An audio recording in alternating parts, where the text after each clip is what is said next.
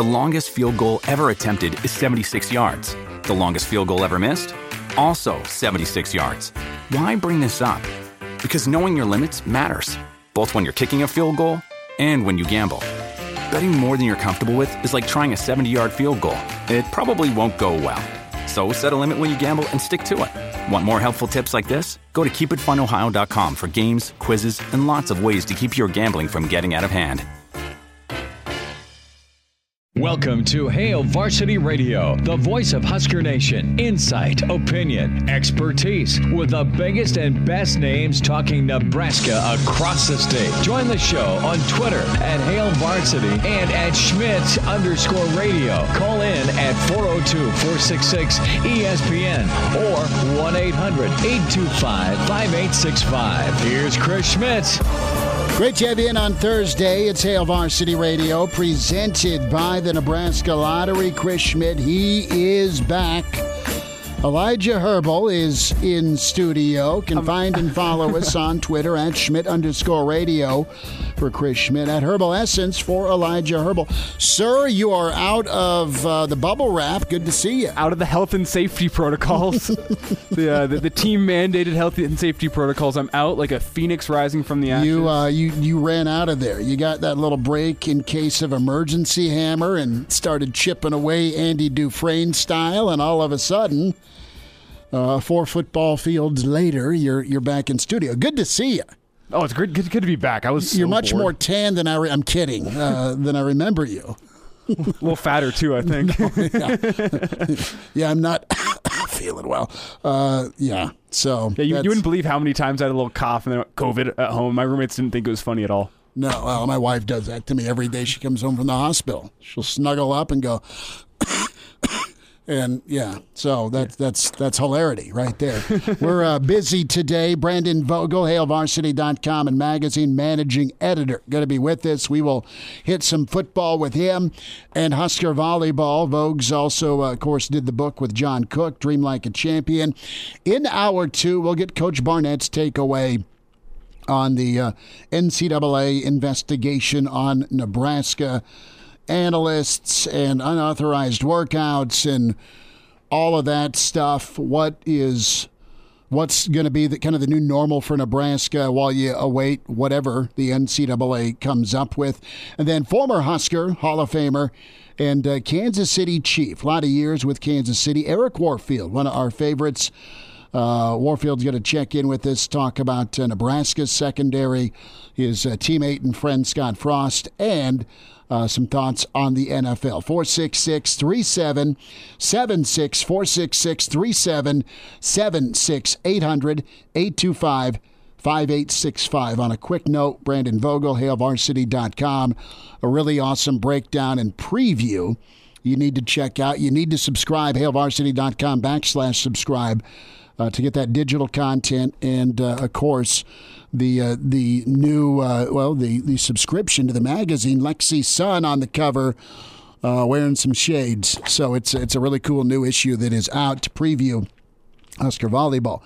So where to begin, Elijah? Kind of a whirlwind yesterday with the presser with Trev Alberts, with Scott Frost. I gave you my thoughts. Some things we'll get into today. We'll get into football. Yes, I know most of us are ready to move on, but a couple of points before we move on. One, really good story from The Athletic, David Ubben. David, formerly of ESPN, so he's been on with us before, but he has a really pretty poignant story on that buyout beware if you're Nebraska, so we'll get there in a moment. But former Colorado and Washington coach, and he went to court for wrongful termination when he was at Washington because he participated in an office pool for the NCAA tournament. It was like $5,000, and he won it. And Neuheisel's just a different cat. He's on ESPNU twice a week, Sirius XM, and you know he's an entertaining listen, and he's always just kind of survived. Not the greatest head coach, had a couple of memorable seasons. He's the one team and one guy that beat that legendary Miami team. If you think about the Ed Reed and Edgerrin James and and Sean Taylor squads from 99 through 01.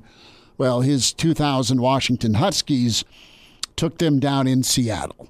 So that was kind of Skippy's, and that was my nickname. That was our nickname for him in college because he was coaching at Colorado.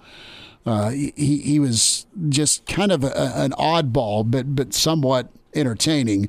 He'd play this acoustic guitar fireside Thursday night somewhere in Boulder. A lot of granola. Former UCLA quarterback, and it wasn't Wonder Boy and it wasn't Slick Rick. I settled on Skippy Neuheisel, this blonde-haired guy with a marble red voice. And he's doing radio, long and short. He's coached at UCLA, he's coached at Washington, he's coached at Colorado, left Colorado for Washington, didn't end well his final 2 stops. But he has a take here on Nebraska, specifically his angle, his thought is, all right, Nebraska outed themselves. His thought, his read, and his experience is unique because he did battle a former employer, and Neuheisel's also a lawyer, and he knew that they wrongfully terminated them, and he got a payday. But Slick Rick seems to think that Nebraska's starting the ball rolling on trying to move on from Scott Frost based on yesterday. I don't think so, but it's not a crazy theory. Here is Rick Neuheisel, his commentary on Nebraska. There's only one person that's going to say, oh, my God, you can believe this, and that's inside.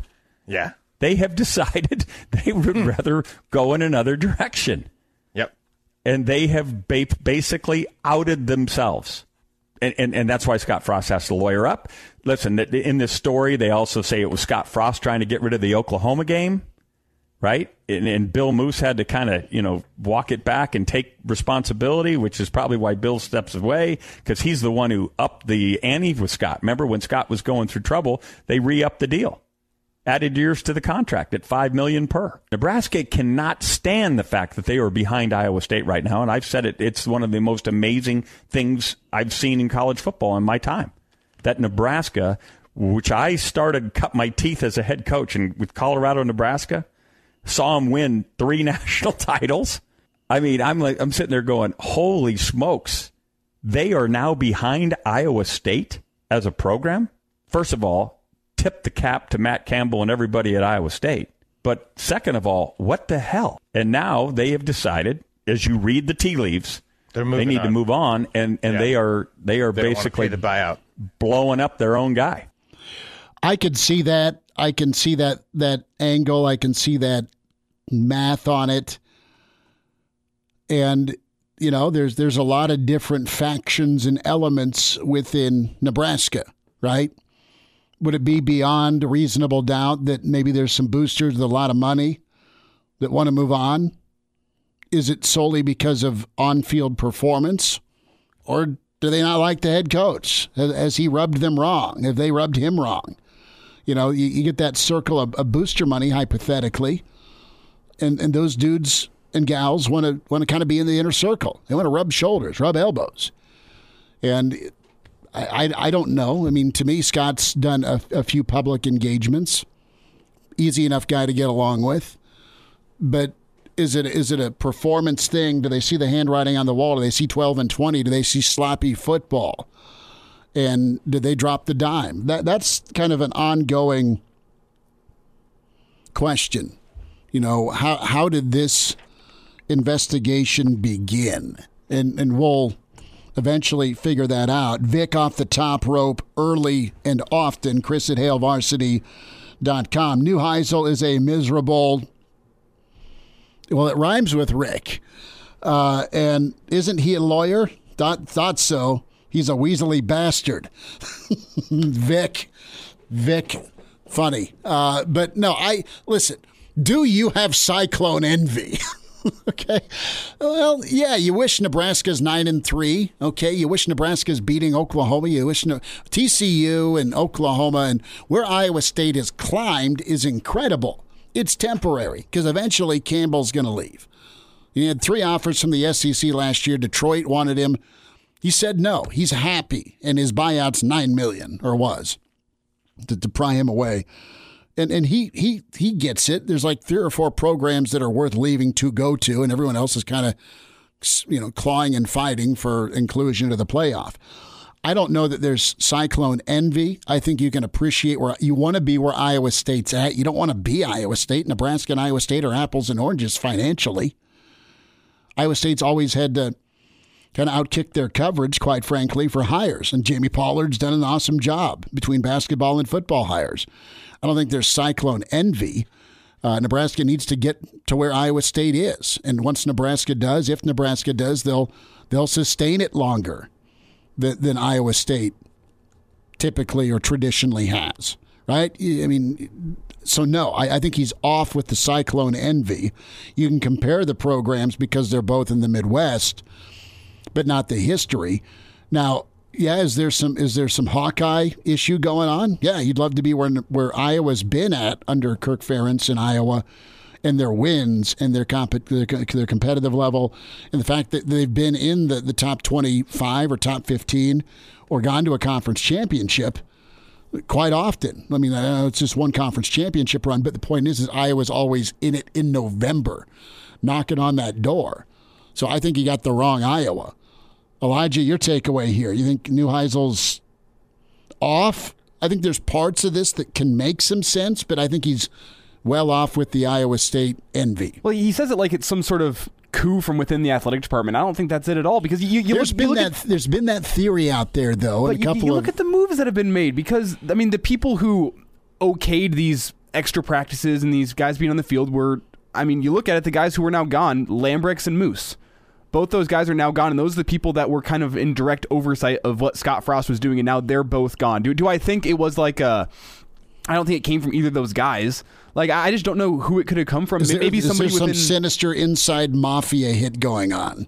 It doesn't make much sense to me, because especially you go, well, if you're getting this NCAA investigation to get this buyout waived, who is going to want to come here and coach at Nebraska? I mean, that's been the discussion before. Is if Scott Frost isn't the guy, who's going to be the guy? Who's going to be the guy, especially if you're saying, you know what, Scott, thanks, but we want to get rid of your buyout too before we let you go. Think of this. You're already the program.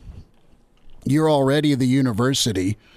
You're already the athletic department. Not the same guy, but the same entity that's whacked 2 9-win coaches.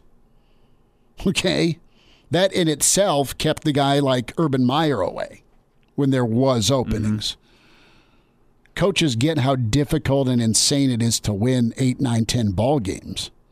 So, you've already got that garlic necklace around you. You're the program that's fired 2 9-win coaches.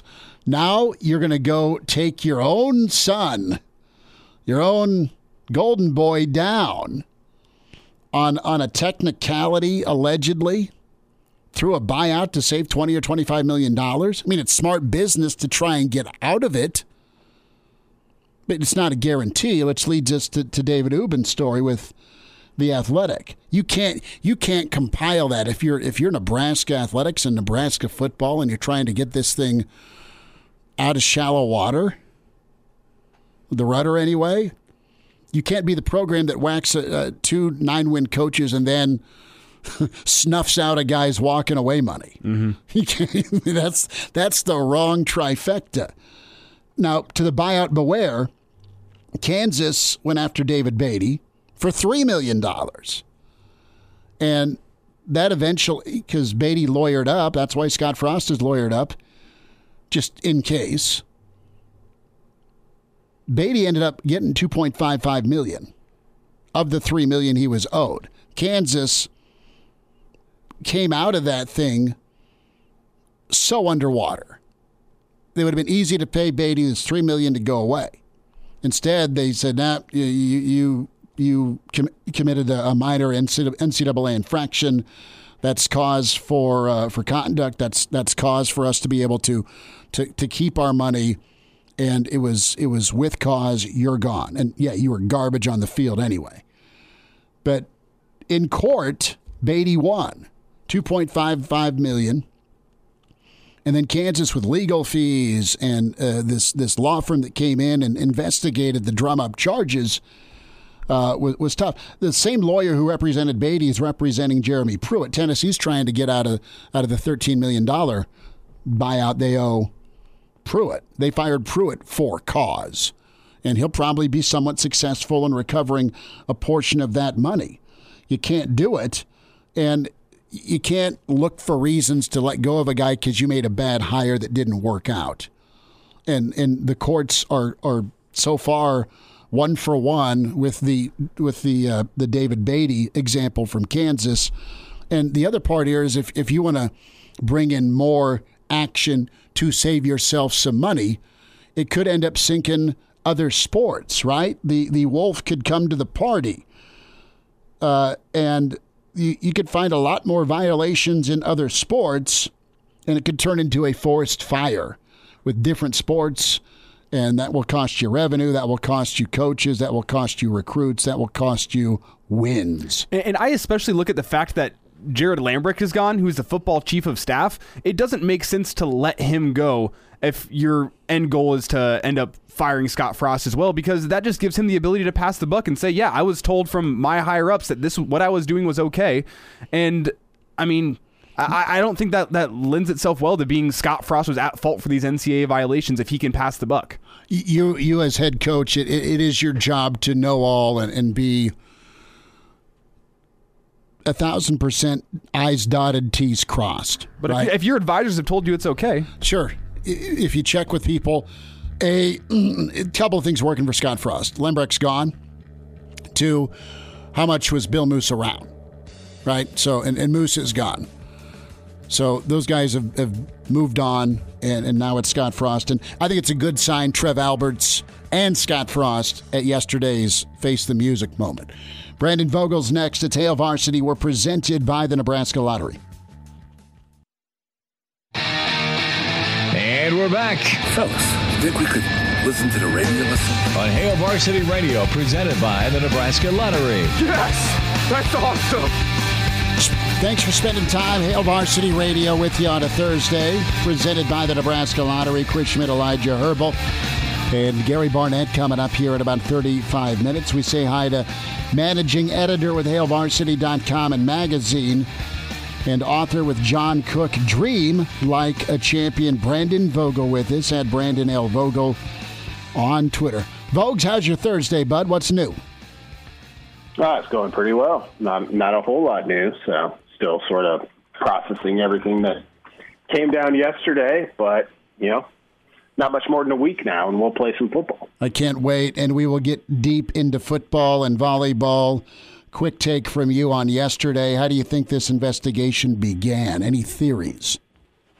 No, nothing that solid. I mean, anytime you get into this sort of thing, and I think the nature of the allegation kind of lends itself towards that. It can kind of come from anywhere in terms of, former coaches, former players that were involved. Like, not to make light of the fact that Nebraska is being investigated by the NCAA, but these analyst roles seem to be a spot where almost all of these schools run the risk of running afoul of the rule by law. I mean, most Power 5 schools use them, and I'm not trying to minimize it to any degree. It's just, it's like, yeah, this is kind of what happens. You bring on an analyst, they probably do a little more than is allowed, and it's just a matter of who notices. Mm-hmm.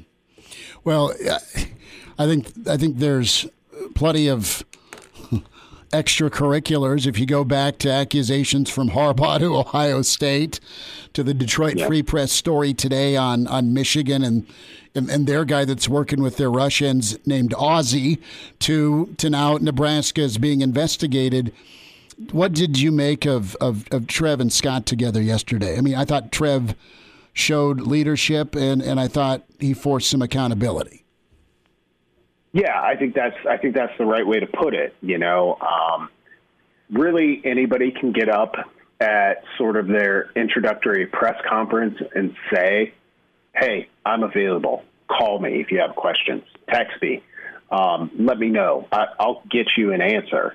And, and this is a situation where you can't provide all the answers right now, which I think everybody understands. But even just showing up and being there and making a point to say, like, we're here, we acknowledge this, and we can't tell you a whole lot right now, but you don't have to go and text me individually to say, is Nebraska in fact being investigated by the NCAA? He showed up and said that. Indicates to me that all of the stuff that Trev Alberts said in that introductory press conference was not just him saying it. Like that, it yesterday said to me, it is legitimately important to him, which I think is a big deal. It says something about the future of Nebraska athletics, I believe. So, did much come out of that press conference?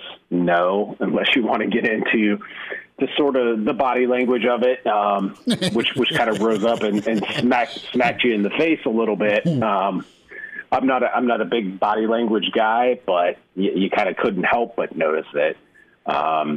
So, the allegations, the investigation, however you want to term it, is what it is. It's not a big deal on its own. It's only a big deal if it signifies something larger, I guess, is where I'm at 24 hours later. Now, Brandon, do you think that this could be, a lot of national media people have been speculating this is something Nebraska could try to use to get out of the buyouts of Scott Frost's contract. What's your take on that? And do you think it's a black eye for Nebraska if they do try to use this to get out of their buyout for Coach Frost? I don't think, and this is solely my opinion, I don't think anyone is actively working behind the scenes to set the stage for a reduced buyout, specifically because of the second thing you mentioned. I do think it would be a little bit of a black eye on Nebraska if that were the case. You can think back to really the Solich departure and the fiasco that became to find a new head coach, where I remember people saying then, like, who wants to take this job when Frank Solich just got axed for going 10-3. Now, Nebraska under Scott Frost hasn't been close to 10-3, but still, he is from Nebraska. He is a beloved figure from his time as a player. And to whatever degree people are dissatisfied with the past 3 seasons, that is what it is. But I have a hard time thinking that things have gotten so bad that Nebraska is actively working behind the scenes to reduce this payout. Like, if that's where we're going, if it's a year from now, if it's 5 years from now, I just don't see a scenario where they say, yep, there was this NCAA investigation for, as far as we know, illegal use of analysts, and that's enough to fire you for cause, so we owe you nothing. Like, I feel like there would be more good faith involved, even if none of this went according to plan. None of this went how any of us thought it would. I mean, Bill Moose left as the AD in a surprise retirement basically a week before that became effective, which never happened, and got his full payout. So it's just hard for me to imagine that someone's like, yeah, we're going to tip off the NCAA to this being the first step in us getting out of $20 million at some point down the road. You can't be the program that whacks 2 9-win coaches and then doesn't pay your guy if it comes to that on his way out the door. Exactly. Impossible to bring in somebody that can go win you 8-9 ball games at some point. Brandon Vogel's with us on Hail Varsity Radio. Vogues to football, incredible piece by you, HailVarsity.com. On the offense, let's take things in, and the title's perfect. The execution of all things, my friend, as you preview the offense. Tell me the easiest way for Nebraska to score more points. The easiest way would be to – this is a tough question. And, I mean, I've looked at this extensively. The easiest way would be for them to engineer a little bit better field position. which may not be the most exciting answer, but field position. And Tom Osborne said this at some point when he was new on the College Football Playoff Selection Committee. Like, field position is kind of an overall health check on your team. Like, are you consistently gaining an advantage there? And Nebraska hasn't. Like, its defensive drives have been too short. Its offensive drives have been too long based on where they've started from. So what that means is both sides of the ball have to work harder to prevent points or get points than they have. And it's tough to pinpoint one single reason why that's the case. It's a little bit of all of it. It's a little bit of Nebraska being turnover prone. It's a little bit of Nebraska being turnover unlucky on defense because they forced a lot of opportunities. So I think that would be the broadest way to look at it. I mean, if Nebraska's offense has one of these seasons where maybe turnover luck turns their way a little bit and they just turn it over fewer, that's the quickest way to get there, to get to more points. The other way is being better when you cross the opponent's 50. We're not even talking about red zone specifically, but just turning more of those drives into touchdowns or points. And the easiest way to do that is through more explosive plays, which I think really, if I were to boil down the 2021 season, is the biggest missing ingredient. If I were like, oh, if you just add this to Nebraska's offense, it takes off, it's explosive plays. It's the biggest difference between what happened at UCF under this staff and what happened at Nebraska so far under this staff is like they consistently gain yards. They're efficient. They stay ahead of schedule, which is all good. Like it may be the most important thing in a vacuum because you're consistently putting pressure on a defense that way, but they've lacked the big plays for the most part, or at least they've lacked them consistently. Mm-hmm. And last year, the biggest culprit was the passing game. So as we talk about a new receiving core, as we talk about Adrian Martinez looking as good as he's ever looked, if that translates into more big plays in the passing game, I think you could see this offense take off. Bogues, that was nails. And, I mean, it's a puzzle you just put together for us, kind of the domino setup here. So as we look at Nebraska and explosive plays and field position, all of that, do you think Nebraska is equipped to be balanced enough to do it? Meaning, is it going to be, well, the run game's got to pop more, and I think of a Zigbo, take a drink, right? I said a Zigbo on a Thursday, but I think of his big runs in 18, or I think of Stan, right? I mean, you want to be able to be balanced in how you go about it, so it's not difficult on your offense. You need the run and the pass to do it. Yeah, I think that's the starting point. The Nebraska's run game is still its best foot forward, and that's kind of remarkable when you stop and think about it, because Divino Zigbo, you just mentioned him, like had a great close to that 2018 season. But early in the year, Nebraska was still kind of cycling through guys, kind of like what we would expect for 2021. And then it was like, no, this is a guy who like sees it right. Like our O-line can block it well enough that when he's like, okay, I need to cut here, this is where I go, and he got it done. I don't know. I mean, Nebraska hasn't had that guy the past two seasons. Like, Dedrick Mills was better than he was given credit for, but for whatever reason, it never just fully snapped into place. And we don't know, if it's going to snap into place in 2021. Nebraska has a lot of good options, I think, at running back. We just got to see him play a little bit. And if they have that, you can do that through the run game. And the great thing about that is Nebraska's already somewhat accomplished there. They're already better than the national average. Like, if there's one thing you could lean on, I would say it's the run game. If you do that, it opens up that passing game so much more. And then you're starting to talk about sort of the option offenses we remember from Nebraska, or we see today with basically the service academies, where if your run game really works and really works consistently, the big plays in the passing game are going to be there. So can Nebraska get to that point? It's kind of their path of least resistance forward, I think, in terms of offense. Vogues, I need 5 more minutes to talk volleyball. Can we do it? Yep. And now, back to Hail Varsity Radio. Kind enough to give us a second segment, managing editor, HailVarsity.com and magazine. Author with John Cook, Dream Like a Champion. Some champions getting ready as training camp going on for Husker volleyball. Vogues, we talked a lot of football. We'll get more into football. The cover woman for Hail Varsity is Lexi Sun. Really awesome article and feature on her, and the Husker volleyball preview is out. So what are the expectations? What are the realities for Coach Cook and this squad?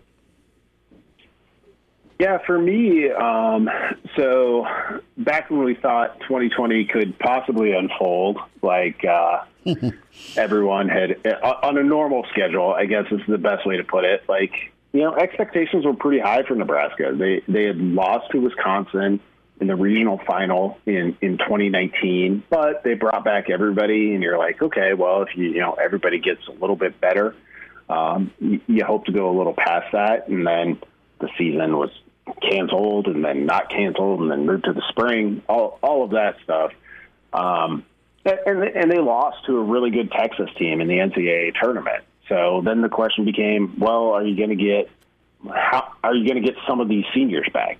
And Nebraska got the two that are, I think, most vital to their future success in Lexi Sun and Lauren Stivrins. And Jacob Padilla did a great job with his feature on that, kind of looking at how all of this kind of came together for Lexi to play again. And, the name, image, likeness stuff, which we've seen her be very active on so far, was a part of that. You could be, the first person to really take part in that as a college athlete. I mean, among the group of the first people, but we all knew right away, just based on kind of the passion for Nebraska volleyball in the state, Lexi's abilities as a great player, and also her social following, that you could just kind of pick her out of the lineup and say, oh, yeah, that's someone that's going to do really well in this arena. And so that story goes into that a little bit, and more about kind of coming back and what this season could be for Nebraska and what it means and why you choose to stick around for a sixth season. So it goes into a lot about Lexi, but also big picture stuff for Nebraska volleyball, which got two seniors that it wouldn't have thought it would be starting 2021 with, and also welcomes one of the best recruiting classes in history in any sport at Nebraska. So it's super interesting when you talk about storylines for the upcoming Husker volleyball season. Brendan Vogel's with us, Husker volleyball preview. Is this recruiting class comparable to the old Michigan Fab Five? I mean, kind of go a little deeper to what Coach Cook not only did, but what's available. I imagine training camp is fierce because of the young talent versus the old guard still wanting to keep their spots because nothing's guaranteed. Yeah, I don't think the Fab Five comparison is inaccurate. And this is in Jacob's story in the magazine for this August issue, when Lexi decided she was coming back, which was back in the spring. Coach Cook was like, great. You're gonna have to win that spot because, and I mean, nobody said this in the story, but you can kind of read between the lines of like, hey, I recruited as if we weren't going to have you. So just so you know, that's what you're trying to overcome. And as for this, the red-white scrimmage this weekend, it gets intriguing at a couple of points. I think Lexi Rodriguez, a true freshman libero, who's coming in, that kind of position battle between her and Kenzie Knuckles, who has played a lot of volleyball for Nebraska, will be pretty interesting. Nebraska has some things to sort out at outside hitter, where Lexi plays. But the bigger thing might be, well, Lauren Stivrins is going to be a little bit delayed in her return to the team, is what happens at middle blocker. And Nebraska's in a pretty good spot there. They've got two people in Kayla Caffey and Callie Schwarzenbach who have played a lot of volleyball and are both, legitimate starters in their own right. Are they going to be pushed by one of these freshmen? That's one of those spots that I think will be really interesting to see on Saturday, with just how Nebraska divides up these teams. Brandon Vogel's with us here on Hail Varsity Radio. And Brandon, what do you make of Nebraska volleyball being rated number 5 in the preseason poll? Do you think they're going to take that as a slight with all the returning talent and this great recruiting class coming in? I would have thought that previously, but I don't now, because at a point where I was working through the book with John Cook, which, came on the heels of a pretty similar season where Nebraska fell a little bit short of the Final Four, playing for a national title, and returned everybody. I kind of messaged him at one point, and I was like, what's the deal with these ABCA rankings? He's like, oh, yeah. He's like, they basically just go off last year and adjust a little bit. So it has forever altered where teams start in these ABCA rankings, which isn't to say it's not of value. It's of incredible value, particularly for a sport like volleyball, where, the people paying that close of attention to it are fewer than a lot of sports, unfortunately. So number 5, that's probably about right where for what Nebraska earned over the last season, but really the past 2 seasons. And it's a unique year where everybody has the potential to return everybody. The most interesting thing was that Texas still leapfrogged Kentucky in my mind. In a typical year, I think Kentucky kind of gets grandfathered in. It's like, well, they won the last national title, so they're number 1 this year, particularly in a year where they can bring back everybody if they wanted to. But Texas jumping up there indicates to me that, yeah, Texas probably has a pretty good amount of talent returning, which nothing new on that front. So I think 5 is a pretty good spot for Nebraska to be. I do expect that Cook will probably push some of those disrespect buttons, but you do what you got to do. Vogues, 30 seconds. The Big Ten's loaded again. Who's the next up-and-comer in the Big Ten? You've seen programs that are traditionally great, and then you've seen many rise up. Who's the next riser? Yeah, so Wisconsin was up there at number 2, and then Nebraska in the top 5. But the one that stood out to me was Purdue, and it's been a little bit of a continual rise for them. I think they had their highest final ABCA ranking 2 years ago, where they finished 7th. They opened, I think, at number 8 in this year's rankings. That was an indication of, so you've got your Nebraskas, you've got your Wisconsins, you've got Minnesota. Those are probably, and Penn State, sorry, the top 4. And occasionally we've seen Illinois get up there. I think Purdue could be the next one. And that'll be one to watch as we venture forth into this 2021 volleyball season. Well, thank you for the overtime. Thanks for the volleyball chat. Great to talk football and recent events, Vogues. Well, we'll check in Saturday. Appreciate your time, bud. Sounds good. Thank you.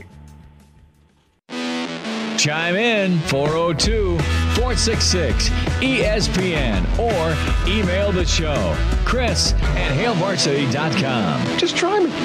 Back to Hail Varsity Radio. One final time, 10 minutes away, Gary Barnett, his take on Nebraska's situation with the NCAA. And we'll examine some of his thoughts on tweaking and kind of peaking in offense. Eric Warfield, Husker Hall of Famer, Kansas City Chief. We'll dive into some NFL and Husker football outlook. Specifically the secondary here, the last part of hour 2. 466-3776, 466-3776, 800-825-5865. So Terry Pettit, legendary Nebraska volleyball coach, on Twitter earlier this morning and folks were trying to interpret what Coach Pettit was saying or who it was directed at.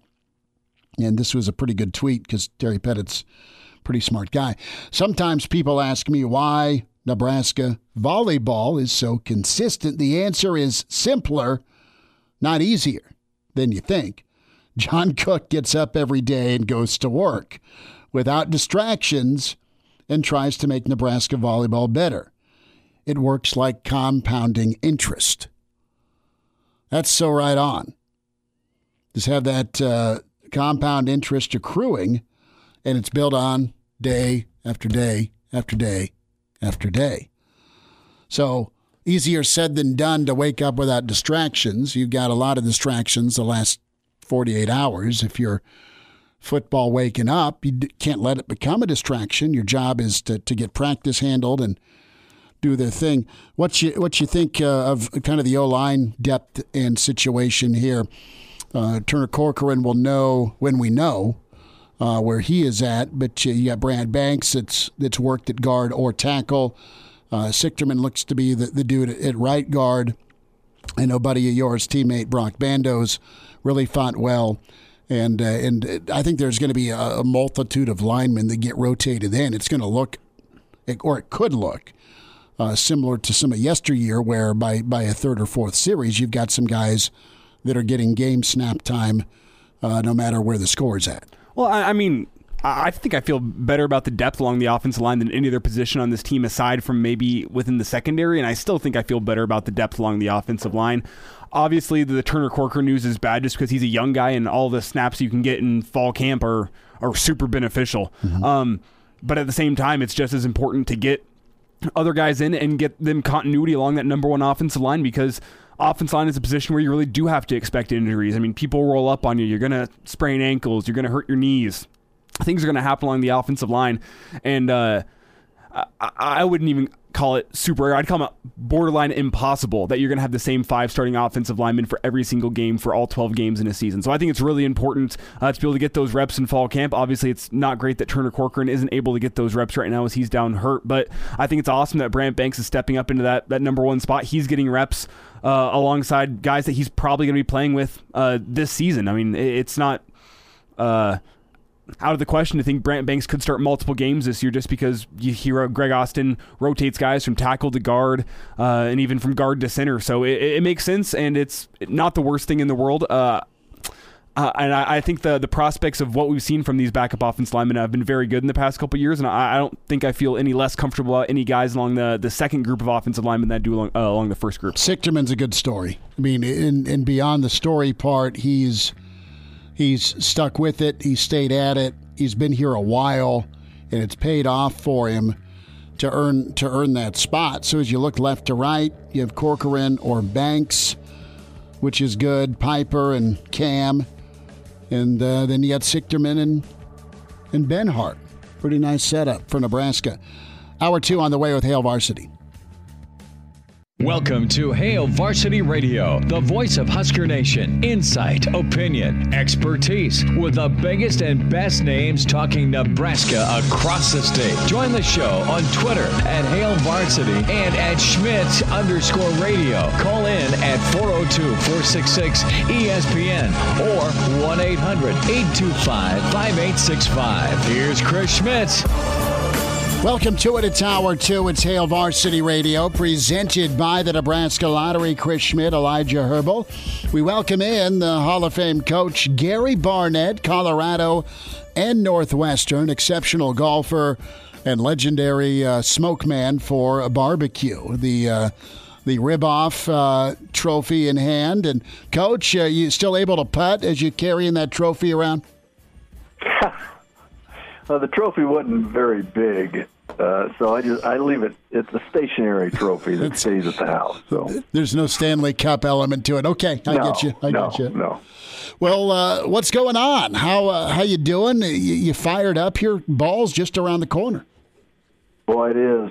I've been to most of the practices at CU, and then of course watching everybody and reading up on everybody. At this time of year, you know, I think I told you I used to walk away from that media day luncheon thinking, man, we're not going to win a game because everybody's really good. And right now, everybody's really good. A few injuries are popping up. I know Colorado lost maybe its potential starting quarterback to just a non-contact knee ACL, and those are starting to show themselves all over the place. But yeah, I think we're 8 days away or something like that from Nebraska and Illinois. Yeah, I can't wait for it. We'll leave Thursday to head up to Champaign. It's being billed as, well, we've hit on, and we'll hit on next week, hopefully, just how big a game it is. But, Coach, in the meantime, some drama with Nebraska football. That's not a surprise, but this sort of drama is, and that is the NCAA is in Lincoln, or has been in Lincoln. An investigation is underway, ongoing. And yesterday, Trev Alberts addressed that briefly with not much detail, and that's all well and good. He at least acknowledged it. Scott Frost was there, didn't look thrilled to be there, but he was front and center along with Coach Albert, or Trev Alberts. Coach, I wanted to get your take here on the first part of this, specifically when it comes to what's alleged, and that is the on-field analyst, or the analyst being on field is how I should deem it, and then the extra practices. How serious do you look at both of these accusations when it comes to stepping on toes with the NCAA? How big or how bad can these charges be? Well, I think the allegations of analysts and consultants being involved with practice, it looks to me like if they have video coverage of this, that's sort of a no-brainer that there was a violation. I don't think it's a serious violation, and I don't think the NCAA will treat it as a serious violation because in reality, it's one of those things where, you know what, everybody else is doing it, they did it, and they got caught. And so whether the NCAA is aware that everybody else is doing it, I don't know. But it's very difficult to have all those consultants, all those advisors, and not have them on the field watching what's going on and giving you an opinion. And so it's one of those things when they start allowing it, everybody knew that there were abuses. And that's why the NCAA book is so thick, is because people abuse it. So it is an abuse of the rule. Is it a serious, whatever level it would be, high level? No. And so I don't anticipate that being a big issue. I think what it does, it's going to probably make every other compliance officer in the country start looking to see who's on the practice fields. And I can tell you that I've been on practice fields in the last 10 years where that sort of thing is going on. So Nebraska isn't the only one.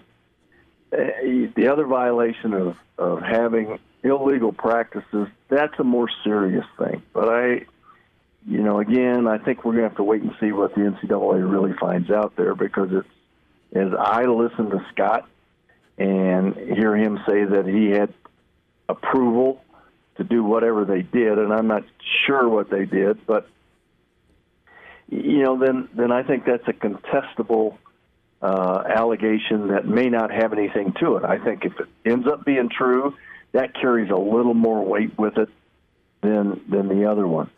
Neither violation are close to what's going on in Arizona State. Now, does that make it any better or any less severe? No. A violation is still a violation. But I don't see this as being a serious violation for Nebraska. Gary Barnett's with us, Hail Varsity Radio. Coach, how does something like this come to light? The million-dollar question is who and how did this investigation begin? Any theories? You've been around college football a number of years, and you hear and have seen a lot of things.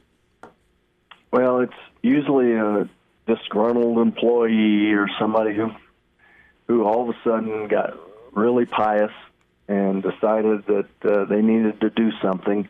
And usually it's a level employee, and that's not like a coach. It's not like a guy that's in that room and understands what you're trying to get done and how you're trying to get it done and how serious it is and how really involved it is. And in the trenches, it's usually somebody just outside the trench that's watching it and feels as though it's not everything is kosher. So my guess is it was someone like that. In any case, it really doesn't make any difference who turn it in. It does make a difference whether you're right or you're wrong in the situation. And if you're wrong, then you're going to have to pay the price for that. I don't think it's a serious price for that one, but I'm guessing that someone will have to pay a price. There's a theory out there as well that maybe this could be the initial steps down the road to trying to figure out a way out of Scott's contract, that things don't turn around. Chris, I look at it this way, and I understand that, and I can see where people are coming from with that sort of deal, but every great story, every great turnaround, every great accomplishment is always so much better if there's a lot of hardship and adversity. Our Rose Bowl year, for example, was really only a great story because we hadn't been there in 49 years.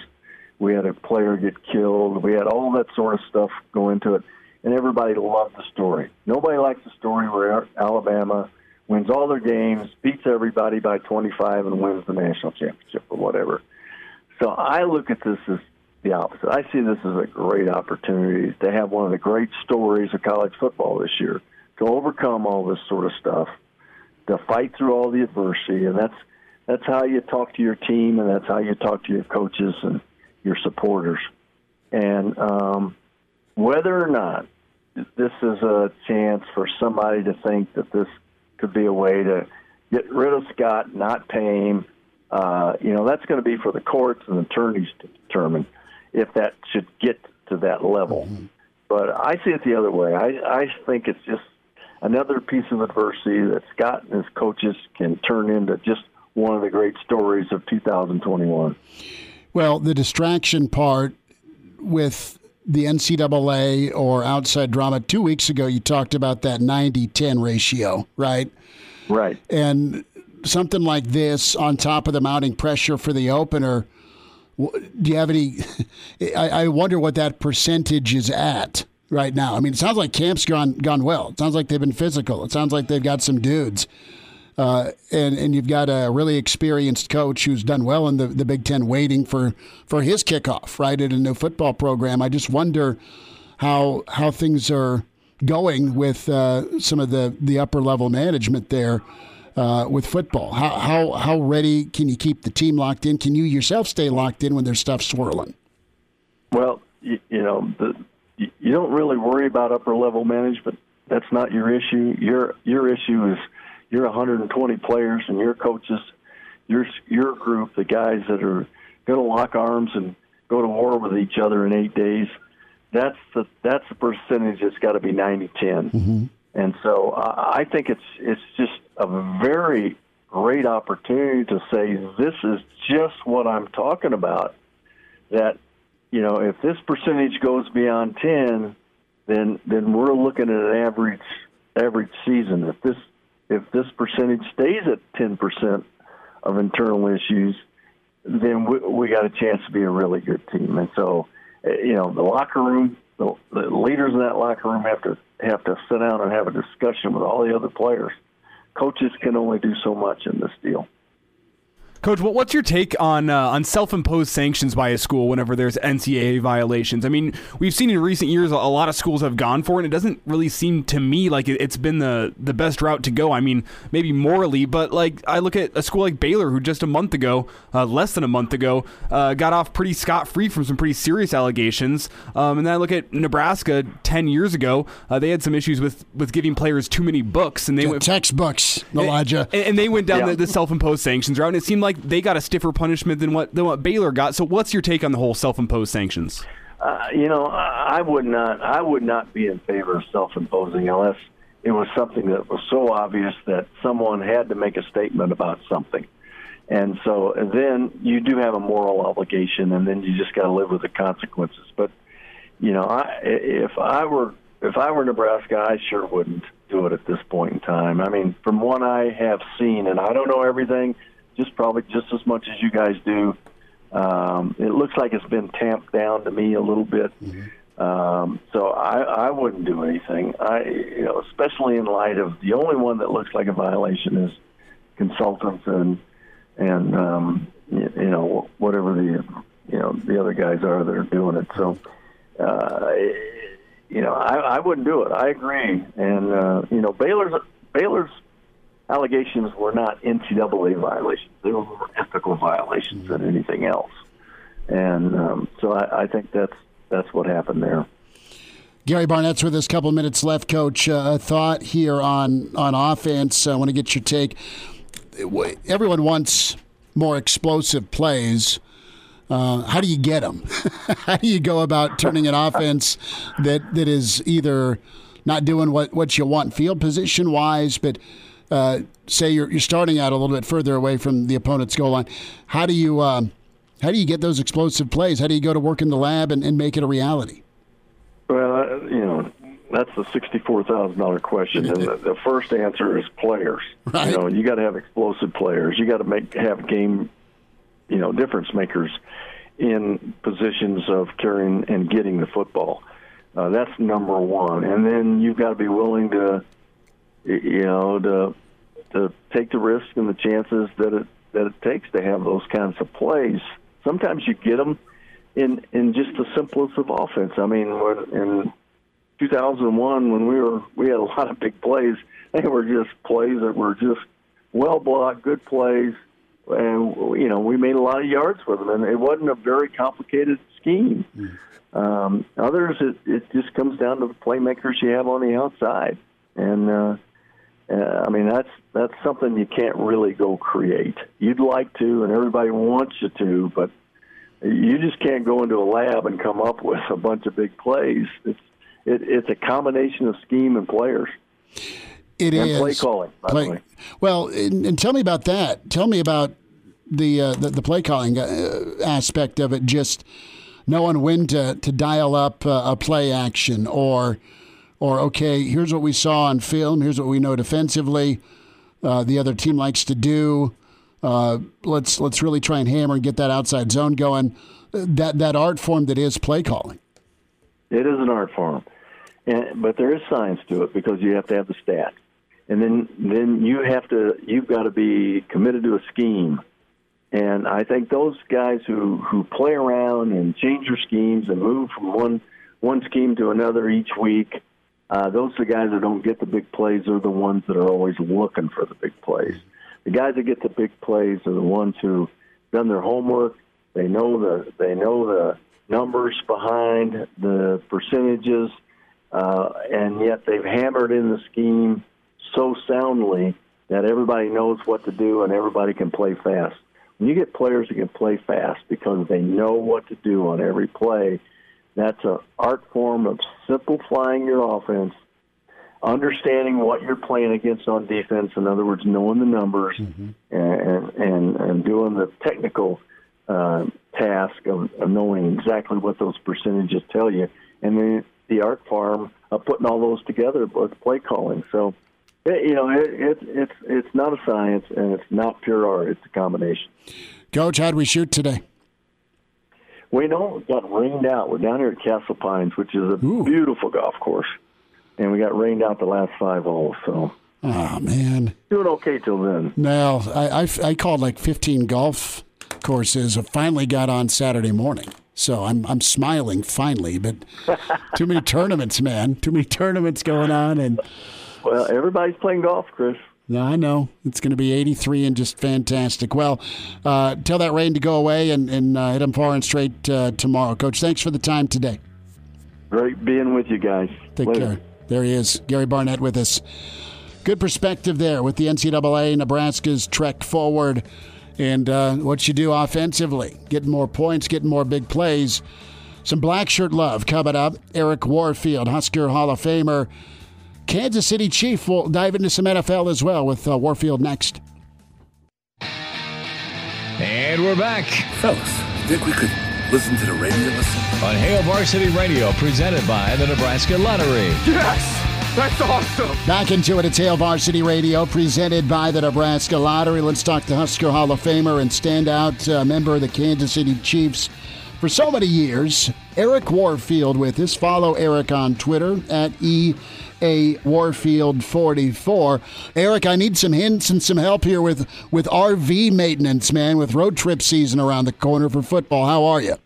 I'm doing well. I tell you what, that's the fun way to make a trip. It is, especially when someone else is driving. That is true. You get you a good crew and you're having an RV, you can have a great time. So you've hit you've RV'd around quite a bit, or have you just been on a few? I wouldn't say quite a bit. I've done a few trips that were that it's not as quick as a plane, but take into consideration the amount of fun that you have on that. Well, I won't say on, but inside that RV. Yeah. With your friends, just to relax, walk around, stretch out. Heck, I mean, you're in a mobile home, so basically you get to do whatever and just enjoy the moment. So they're fun. So are you undefeated at poker? I wouldn't. I'm pretty good. I'm not bad. About 50-50. All right. There we go. No loss. A little bit of change in your pocket. There you go. Eric Warfield's with us. Eric, let's start off and kind of get your reaction to the last 24 hours here with the NCAA and their investigation. We heard from Coach Frost. We heard from Trev Alberts, and you know what? They're working with the NCAA. It doesn't seem very major with the one charge again per Brett McMurphy's story. But you're a proud Husker, a proud black shirt. What do you make of this? I mean, I spoke earlier, and I don't know the full details on the entire story. Now, I do understand that the rules of what NCAA allows you, who can be at practices, how many you're supposed to have, and whatsoever. But it does sound like it's a little minor thing, yet these minor things can turn out to be bigger in the big run. Mm-hmm. And hopefully it doesn't come back to bite us in the ass. So excuse me for my language, but and we've been waiting for so long, and when you hear of situations like this, you think to yourself, we're never going to find our way back to the top because we always hit these little pitfalls. Mm-hmm. But hopefully, like I said, this is just a little minor hiccup, and we can get past it. At least I'm praying that we do. But we've got some. I've never had to face any issues like this, and I'm pretty sure they had the same rules when Coach Osborne was around, and all the other previous coaches. I don't know who scheduled something like this or who stepped out of line to take initiative to be out there on the field. Mm-hmm. But yeah, we've never had any issues like that. I know we used to have our passing league during the summer. Mm-hmm. Coaches weren't allowed to be there, and at no point were they there. We had a great group of leadership. With Grant, Tommy, when I first got there, it was mostly Tommy, Lawrence Phillips, Damian Bennings. Man, my memory's so bad. Tony Veland, Mike Mentor, those guys that would run the groups. So, but you had true professionals. I'm not saying that we don't have those in these kids right now, but we had true leadership of guys that did it on and off the field. So.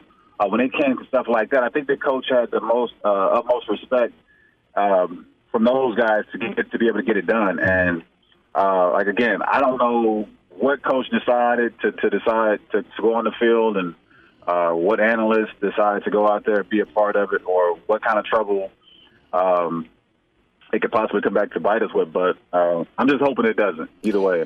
Eric Warfield's with us. Eric, a thought as we're less than 10 days from a monster opener against Illinois. Do you worry about it affecting that ball game, or do you think Nebraska can dial in and be ready to go? Well, hopefully they're not too concerned about it. I mean, whatever happens is going to happen. But the thing is, you still do have to be prepared for whatever's, going to come, basically for the worst outcome, because we don't know. Mm-hmm. And I don't think it's going to be anything that's affect us for this coming season anyway. But for the most part, yeah, you just have to be prepared. Like, you're going to go out and play this season the same way before all this interruption started. So I hope we're well prepared for Illinois. Eric, let's spend a few minutes here on some of the key guys for the black shirt defense. And Coach Chinander and that group really got pretty salty as the year went on, specifically when it came to getting better on third down defensively. You still want to see some more TFLs and some sacks. The pass rush is the big question. The Huskers are trying to find that corner opposite Cam Taylor-Britt. They've got some young pups that have performed well at safety, and then the super seniors that are back with Dismuke and Deontay Williams. You played safety, you played corner. What type of a season do you think a guy like Williams can have? Like, what kind of year can a Dismuke have? They are the brain trust in that back four. And also spend a second on Cam Taylor-Britt, a guy that has such a bright future beyond Nebraska. Well, I do know that your secondary is going to be as good as your front seven. If you don't have a great front seven that's putting any kind of pressure on the quarterback, then the secondary is not going to be able to hold a guy for so long. Mm-hmm. There's only so much a back end can do. But if you got a great front seven, even a pretty decent front seven with a good secondary, you're able to go out and make plays. You're able to go out and do your job at a high intensity. And so I'm hoping that the front seven is balling lights out this year. Yeah, we need that pressure on the quarterback. We need those sacks. We need those tackles for loss. We need that playmaker out there, that leader on defense that can step up when things are seemingly, like they're going down and, driving the ball down the field. You need that one stop, that one big play to get the team amped, and right now I haven't seen that within the defense. So I'm hoping that we can have one of those guys pop out this year that can step up for that leadership role. Eric Warfield's with us here on Hail Varsity Radio. And Eric, when you look at this stingy secondary, a lot of returning experience, and it sounds like the coaches are pretty bullish on what this secondary could bring. Do you think that's going to allow Coach Chinander and the defensive staff to be able to bring more blitzes from that linebacker spot, because those linebackers aren't going to be dropping into coverage whenever you have such a great secondary back there? I hope so. Again, I haven't seen what the defense has done this year. I like the guys that we've gotten so far, especially the kid from Ohio State. I've talked to the secondary coach, and he gave high praise to him on his talents and whether physically and mentally what he knows of the playbook. So hopefully he can come in and be an immediate impact. But again, it's like if the front seven, the defensive line and linebacker core is not stout enough to go out and add that pressure, then there's not a whole lot that you can do as a secondary. You got to make plays. But yet, it's going to, bite you in the ass more than it's going to help you. So I'm just hoping that our front seven is tuned in, playing on a high level, very intense, and just ready to cause some havoc. Eric Warfield, few minutes with us, talking Nebraska football 2021. We'll get into some NFL in a moment. You mentioned you caught up with Coach Fisher. He has got a tremendous room, and he runs it with an iron fist and does such a good job of getting talent, but also developing that talent. And then there's that production board that I've never seen. You just hear about where guys every day rent's due. You got to go earn it on the practice field, and it's always competition. What stands out to you about what you're hearing with Tariq Johnson, Cam Taylor-Britt? You got Newsome and Clark also vying for that opposite corner spot. But if you care to share, what's kind of been the feedback to you from Coach Fisher? Again, he's excited. He loves the talent that he has right now, but you don't really get a lot of emotions out of him. So you get the same tone of voice. You don't get excited. I haven't been to watch an actual practice to see how he reacts as far as coaching wise on the field. But just meeting with him in person, he's very leveled out, understands every single thing that goes on within the playbook defensively. Probably soon, later on down a few years, he should be a defensive coordinator because guy's very intelligent. He's played at the highest level. I think he was at St. Louis for a while in the NFL. So he understands a lot. And from what we have right now, again, I'm excited for what the secondary does. The safeties, right? The targeting thing is the one that kind of scares me with our safety. And I think we had a few games, not even a few, but there's a lot of them, to where the guys are so tuned in and they're so used to making those big hits. And then, you can't slow the game down in those moments when you see, see ball, hit ball, take ball. You're basically just reacting on impact. So I know in a way that's come, he's got to change some of his coaching to where you're not getting these targeting hits, because to take one of those guys out of the game is crucial for us, especially when they're playing so well. But I love the intensity that they bring to the game, though.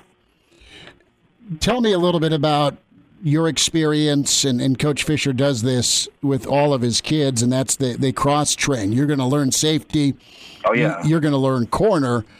Did you experience that at Nebraska, or is that something that you had to kind of learn on the fly at the NFL? Take me through your history, if you don't mind, just learning to play corner like you did in the NFL, but being a really, really dynamic safety in college.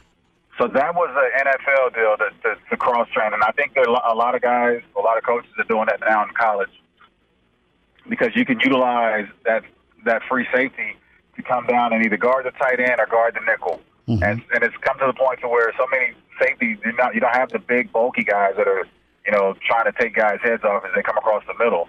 You have more of the athletic type. So they're able to come down and play at the nickel position or cover that tight end if needed. And so it helps them to understand more so where these players are going to be at whatever play, of which the safety is supposed to kind of know that anyway. As far as leverage, how the corner is going to be playing on the inside or the outside, if the receiver split outside the hash or outside the numbers or inside the numbers, and how he has to play it. So it all plays its part into, I have to know what you're doing and he has to know what I'm doing. But that's just knowing. Nowadays, it's like, we want to play you at this position because we don't know if we get somebody hurt, and we may have to move a safety down, or we may have to move a cornerback at safety, just, if the safety gets hurt. So it does help when those guys are able to, cross-play and play at either position. And now, back to Hail Varsity Radio.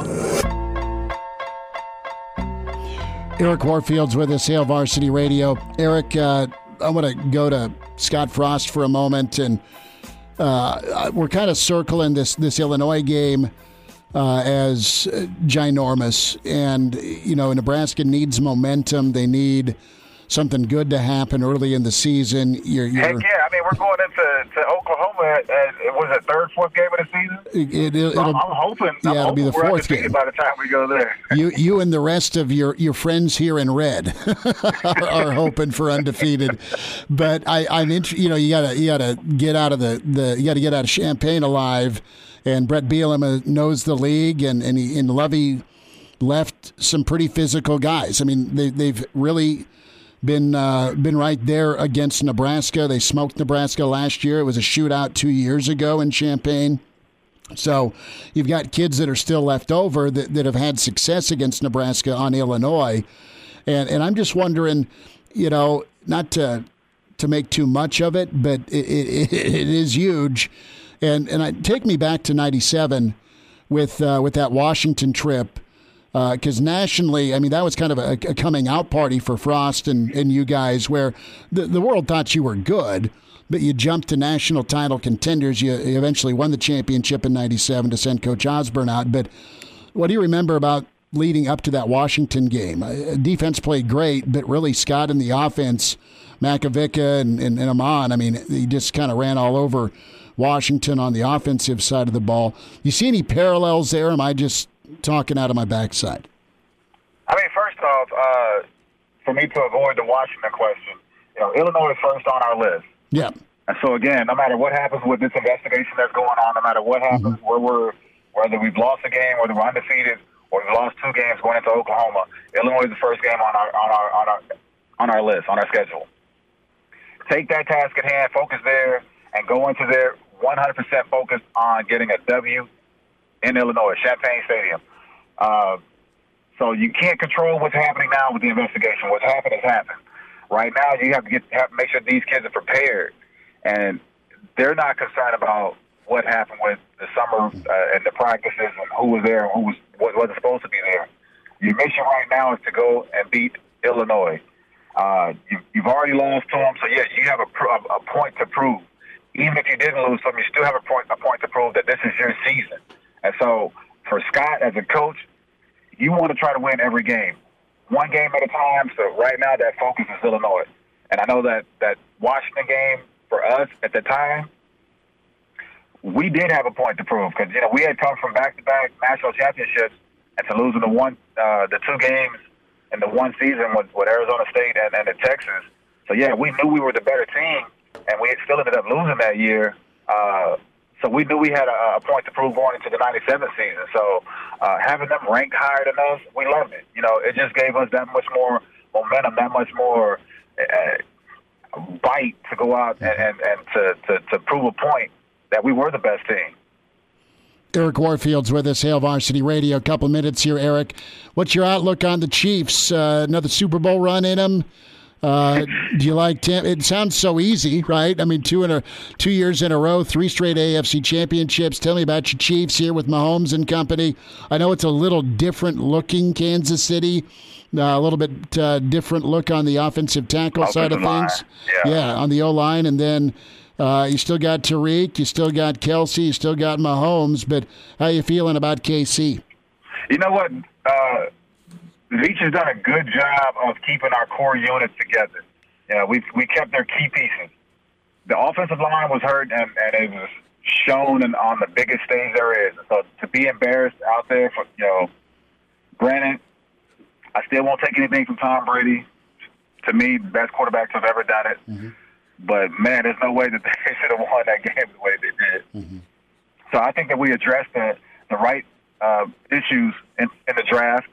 All season, we've upgraded heavily on the offensive line, got great backups, so depth there. And I think we added some young linebackers to where, we were kind of missing in areas also. I like the kid from Missouri. I like Gay. And from what I've heard as far as, from the beat writers, and, they're filling in quite nicely. Mm-hmm. The only thing that's a concern of mine right now is, I forget the kid's name at Seattle that just signed the big contract. Is it Jamal? Jamal Adams, yeah. But everybody's got Tyrann Mathieu voted as the number 1 safety, and his contract is up. So Tyron's going to look for something bigger than that, obviously. Mm-hmm. And I know I saw something on ESPN yesterday that, we don't have the cash right now, so he's got to be patient. So that's going to, I hope mentally it doesn't have an effect on Tyrann because he knows he's going to get the money eventually. So if he's focused on this season, man, we could be a very, very dangerous team. The offense is always fun to watch. Mm-hmm. You never know what to get from Mahomes. You never know what to get from Kelsey and Tariq, but you know it's going to be something exciting. It's just a matter of has our defense made the right upgrades to complement the offense. And, adding, I wouldn't say adding, but having Chris Jones being able to play the defensive end and, shift around from defensive end to defensive tackle is going to be a scary sight to see for a lot of offensive linemen. Aaron Donald's done it with the Rams, and I'm not saying that Chris is like Aaron, but I know he's one of the top 3 interior linemen. So to have that guy coming off the edge is going to cause some fear. So I'm excited to see what's going to happen. I like what Cleveland has done to their team, the upgrades that they've made. So, I think that's a early play for us in the season. But you really can't tell what to get from both teams that early in the season. But I still think that we have the better team going into this year. Well, I think a 2.0 of Sue and Levante and Bruce Arians, and of course your guy Tom Brady versus Kansas City would be a lot of fun. Oh, heck yeah. give me a Chiefs Tampa rematch. I would love to see it, just to prove the point that we weren't as bad as we showed last year. But that doesn't matter right now because Tampa's already got the rings to prove that they were the better team. Eric Warfield with us, Husker standout Hall of Famer and 10-year NFL vet with Kansas City and New England. Eric, we'll do this again, and thanks for a few minutes, man. Always good to chat with you, bud. All right, Chris, you have a big time, buddy. Gotta love Eric Warfield. Good stuff on Frost, on Nebraska, on the Chiefs, on Illinois. Reminder about buckling up. There's over 1,500 crashes each year in Nebraska involving an impaired driver, driving drunk, buzzed, or high. Never acceptable. Law enforcement officers are working every day to stop it before any more people are killed or injured. If you're going to drive, don't drink. If you do drink, designate a sober driver or get a ride share. A DUI costs more than you think. Brought to you by the Nebraska Department of Highway Safety Office. So, good stuff today. Podcast. We tell you about the podcast all the time, and you got a family of podcasts with Hail Varsity, the Straight Up Breakdown podcast with Greg Smith. Of course, Brandon Vogel, the I-80 preview is cranked back up. The Mind Your Own podcast with Aaron Sorensen. We talked to Aaron yesterday. Of course, Jacob Padilla and Damon Benning with the Prep podcast. The Varsity Club podcast with Derek Peterson. Dr. Petey with us tomorrow. And, of course, Hail Varsity Radio. Find us, subscribe to us, Google, Spotify, iTunes. Give us a rating, good, bad, or ugly. We'll wind down a Thursday next. Miss us? Come here, brother. Give me a hug. Bring it in for the real thing. We're on call for you. Catch the podcast at HailVarsity.com, the ESPN Lincoln app, or download them on iTunes. Saddle up, partner. Back to Hail Varsity Radio. One final time, great to be with you. Hail Varsity Radio, presented by the Nebraska Lottery. You know what? Everyone could use a good soak. And the place to be, Home Innovation Spas. Get that hot tub, get that swim spa, get that cold tub when humidity's at 4,000%. Deb the Spa Lady's with us. And you can find her 20th and Highway 2 in Lincoln off Industrial Road in Omaha. Log on, spasonline.com. Deb, you are getting set for a corn dog or two. Oh, you know it. I am. And the fair starts next. Well, let's see, a week from tomorrow. Yes. So a week from tomorrow, we will be opening up the Nebraska State Fair, and this will be our 30th year at the fair. So actually, the first day of the fair, they've designated as the Home Innovation Spa's first day, 30th year of the fair. Wow. So it's pretty exciting to have it. So you've been designated. That is awesome. Yes, we're designated. And the cool thing is we've got 4 truckloads of spas headed our way as we speak. So if you are wanting a spa and you don't want to wait, months and months or a year in some cases, you got to be out there first thing Friday morning, or you need to be at one of our stores Friday, because we will be honoring those state fair specials at the stores and at the fair. You know what? Fair pricing always exists, but super duper fair pricing, a reality a week from tomorrow. That's right.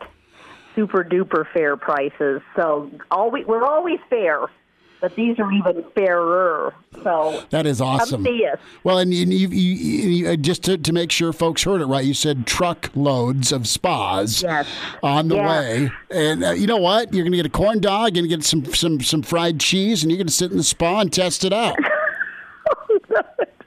And I think the weather, I kind of looked out to the next Friday, Thursday, Friday, Saturday time frame, and it's really not in the 80s. So it doesn't look like it's going to be unbearably hot. Hopefully not full of rain like we had a couple years ago. So come out to the fair. It is so nice in Grand Island.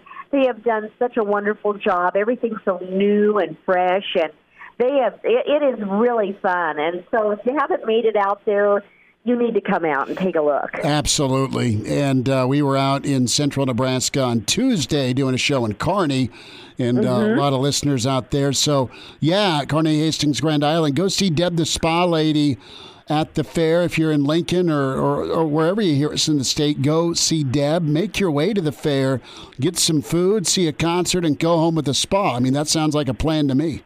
I like it. I think it's a great idea. And, you know, a lot of people will wait all year long to come to the fair to buy a hot tub. Well. So it's the time, definitely. Time is now, and first come, first serve has taken on a whole new meaning. You don't even have to like, knock down 7 barrels or hit 4 free throws. You just go say, No. Deb, give me fair pricing. No. It's a winner. You don't. Nothing like that. Well, go see. We make it easy. You do, and it's been 30 years and counting. Deb the Spa Lady, Home Innovation Spa. See her at the fair, the state fair, starting next Friday. Deb, we'll talk soon. We'll talk again next week. Thanks for jumping on with us. Sounds great. Thanks, Chris. Bye-bye. All right. We love Deb the Spa Lady. Back tomorrow at 4 on Hail Varsity. Thanks.